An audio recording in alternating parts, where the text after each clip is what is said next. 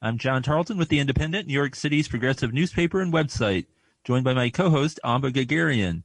You're listening to WBAI 99.5 FM.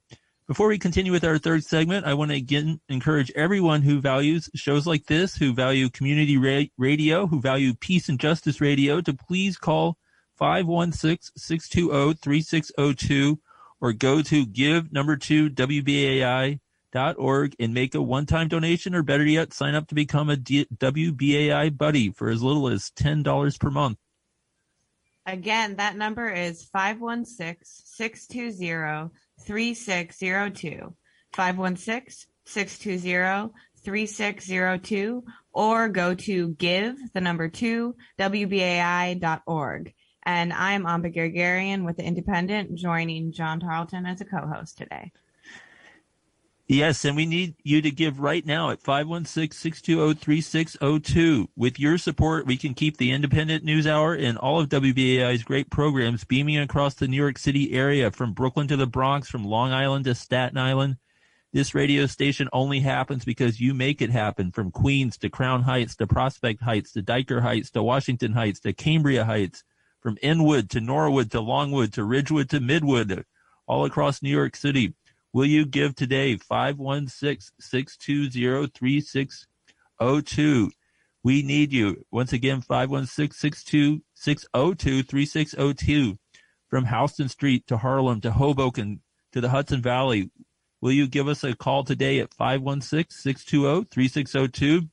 If you are in Montclair, will you dare? If you are in Secaucus, will you get raucous for WBAI? Only you can pick up that telephone and call the magic number. That's right, John. It's 516-620-3602. Again, to our listeners, 516-620-3602. Or go online to give2WBAI.org to keep community radio on the air here in New York City and 100 plus miles in all directions. And if you can't pick up the phone right now and call 516-620-3602, please do so at the end of the show. Right now, we're going to move on to our final segment. Since the COVID-19 pandemic reached the shores of America a year ago, our Asian American sisters and brothers have faced an increasing number of violent attacks, including many directed at elders in their community. For some people, it's easier to scapegoat Asian Americans for the pandemic than to blame their own government, which was woefully unprepared to respond to the crisis. This past Friday, members of the Asian American community gathered in Times Square to speak out. Angelo Quinto was an Asian American who died at the hands of the police last year. He was a Filipino immigrant from a Navy veteran and a Navy veteran. He loved gaming, scuba diving, and fishing. Okay, that was a speaker at the rally at Times Square on Friday evening, decrying violence against the Asian American community here in New York and across the country. Now, the Indies' Leah Duran has been giving this a lot of thought. She is the daughter of a Korean mother and an Irish-Italian father. She spent most of her childhood in Korea before returning to the United States for college and has been in this country ever since then. She currently has a really brilliant article up on independent.org that explores the complicated nature of her identity and the fear and confusion she has been feeling as Asian Americans face this increasing violence and hostility when they go out in public. Her article is called "Being Asian American in a Time of Rising Hate Forces Me to Face My Own Divided Feelings." Leah, thank you so much for joining us on the show this evening. Thank you so much for having me. Sure thing. Can you start just by describing a little bit your own experiences with this hate and hostility, and those of your family members as well, since the pandemic started last year? Sure. I mean, I would preface by saying my own experiences have been mild, and I'm very fortunate in that. I remember at the beginning of the pandemic, or as we were getting more aware of the pandemic before it really started to change how we behaved here, I was telling a friend, I'm really nervous to wear a mask. I want to wear a mask because that's how we handle cold and flu season where I grew up. Everybody wears a mask. But by that point, there had already been a few attacks on people in the subway, on Asian people wearing masks on the subway. So I was really nervous to put a mask on and go out into my neighborhood, knowing that besides being Asian would additionally make me a target. So the thing that happened that I would say could be most unquestionably defined as like a coronavirus related Asian prejudice event was my mom was at the mall in Boston. And as she got into the elevator, a group of teenagers walked up to the elevator, saw her, and started screaming about coronavirus and refused to get into the elevator with her.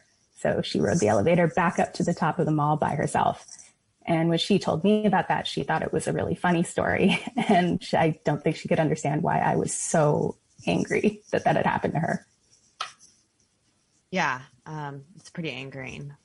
Hi, Leah, and thanks for coming on. And, I think the confusion that you speak to in your article about speaking out about, anti-Asian violence and prejudices has a lot to do with the fact that for decades, Asian Americans have been sort of held up as this model minority that has successfully assimilated into the dominant culture and is financially, prosperous.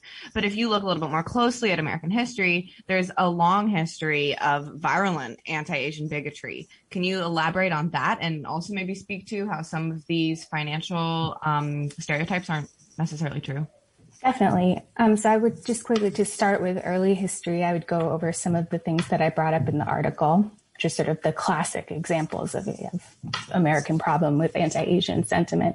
So 1871, about, I think it was 20% of the Chinese men at that point living in Los Angeles were lynched because two businessmen having a gunfight over a woman killed a white civilian in the crossfire.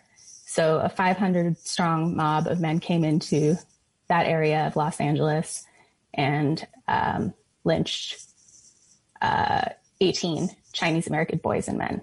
I'm sorry, it's 10% of the population. What made this even more unjust was that there had been a statute passed by the California legislature in 1863 which prohibited Asian Americans from participating in court proceedings, either as witnesses or victims. So how do you pursue a case for justice when you are not allowed into the court? And ultimately, some of them were convicted of manslaughter, but they were all released a year later when the California Supreme Court overruled their convictions. Other examples are the Chinese Exclusion Act, which was signed into law by President Arthur. And that was meant to block Chinese workers from coming into the country. And, the refrain that we hear to immigrants over and over again in American history is taking white jobs. So it was actually not removed until 1943. And it was actually renewed every 10 years since it was put in place. In 1904, it was extended in perpetuity. So eventually this ended up with them creating something called the Asiatic Barred Zone, which covered whole huge swath of Asia, all the way from Turkey to parts of Polynesia. And from any of those places, you could not immigrate here unless you were within a very narrow group of professions that were accepted. Right. And you may have mentioned this, but the Chinese Exclusion Act, for our listeners, was actually the first act of excluding anyone from this country, which is, I think says a lot. Yeah, and we have a lot of echoes that now with Trump's, Muslim ban, saying a ban on all Muslims. That's something that is a throwback to 100 years ago. Right. Not allowing anyone in from the southern border, etc. Right. Yeah, it's pretty unfortunate. So would you say that with this sort of at least we're seeing more in the news that there's a lot of anti-Asian violence, anti-Asian American violence here. Mm-hmm. Does it feel like you're being thrown back or do you think that the community feels like it's being thrown back into an earlier era that mostly seemed to be left in the past? Or would you say that there's a little bit of an upswing, but maybe it's just getting more news attention? I don't know. Do you have a take on that? I mean, I talk a lot in the article about the diversity of experience among Asian Americans. So I think that, yes, while some might fit that idea of the assimilated model minority that isn't faced on a daily basis with their other status. There are also huge numbers of people who absolutely do, and who probably would feel like they never got out from under the idea of their American otherness. So I guess that would come around to a more recent injustice, which is this idea of model minority, that we have been okay, or that we, through some sort of mythical, universal work ethic of our people, have achieved things that other people can't. And it really bothers me to hear people say that, because first of all, it erases the experiences of these huge groups of people. Like, Asian Americans have the widest gap between our wealthiest and our poorest members. And right now, we have a couple more minutes here, and there's a little bit more ground I want to try to cover with you. Sure. In your article, you express a lot of ambivalence about engaging with this issue, and in particular, that protests against anti-Asian violence could end up being marred by anti-Blackness. What are you seeing that has heightened your concerns in that way? I think if you go to any article that is posted about this, anytime something happens to an Asian American and a news story is posted, the comments will completely disintegrate into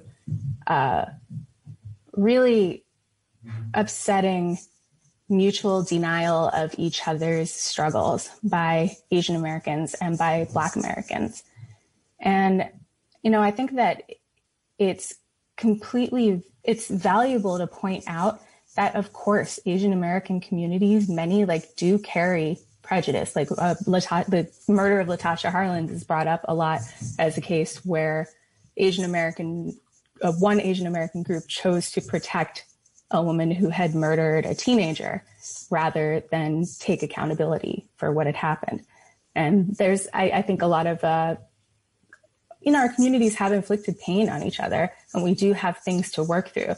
My fear is that if we get into this game of needing to say that we didn't do those things, or that those things were not done to us, we avoid those sort of painful steps towards healing the rifts between our communities. And I there's a lot of things that made me hopeful too. There's one of the marches that I went to was organized by the Black and Asian they're called the Black and Asian Solidarity March. And right. We have about 30 seconds max here left to go. Real quickly, one hopeful thing you point to in your article is I think it's a Safe Walk program where people are looking for non-police-based solutions to providing public safety for people. Real quickly, can you say what that's about? Yeah, I love Safe Walks. I think Safe Walks is awesome. So it was formed by some members who'd come out of something called the Street Riders, who were some of them involved in Black Lives Matter. And this was a response to a string of attacks that had happened near the Morgan L train in Bushwick. So because the police were not filling that public safety gap, this group stepped up to help neighbors, to help each other, to give each other safe walks from the subway. And since the spike in Asian violence, they have expanded their efforts to Chinatown and also to Harlem. So they're fundraising to develop an app that will help people request escorted walks from their neighbors in a time where they may feel that their safety is in peril. Okay. Thank you so much, Leah Duran, for coming on the Independent News Hour this evening. We really enjoyed talking with you about all of this. Thank you so much. You bet. So this just about wraps up our show. As we leave our listeners, our final song will be Wandering Chinaman by Chris Kondo, Ijma, Joanne Nobuko Miyamoto, and William Charlie Chin from A Grain of Sand, Music for the Struggle by Asians in America, a 1973 album widely recognized as the first album of Asian American music. Thanks to my co-host, Amba Gagarian. Also, Rob Katz helped with and Kenneth Lopez helped out with tonight's show. And we'll be back same time next week. And once again, call that phone number, 516-602-3602.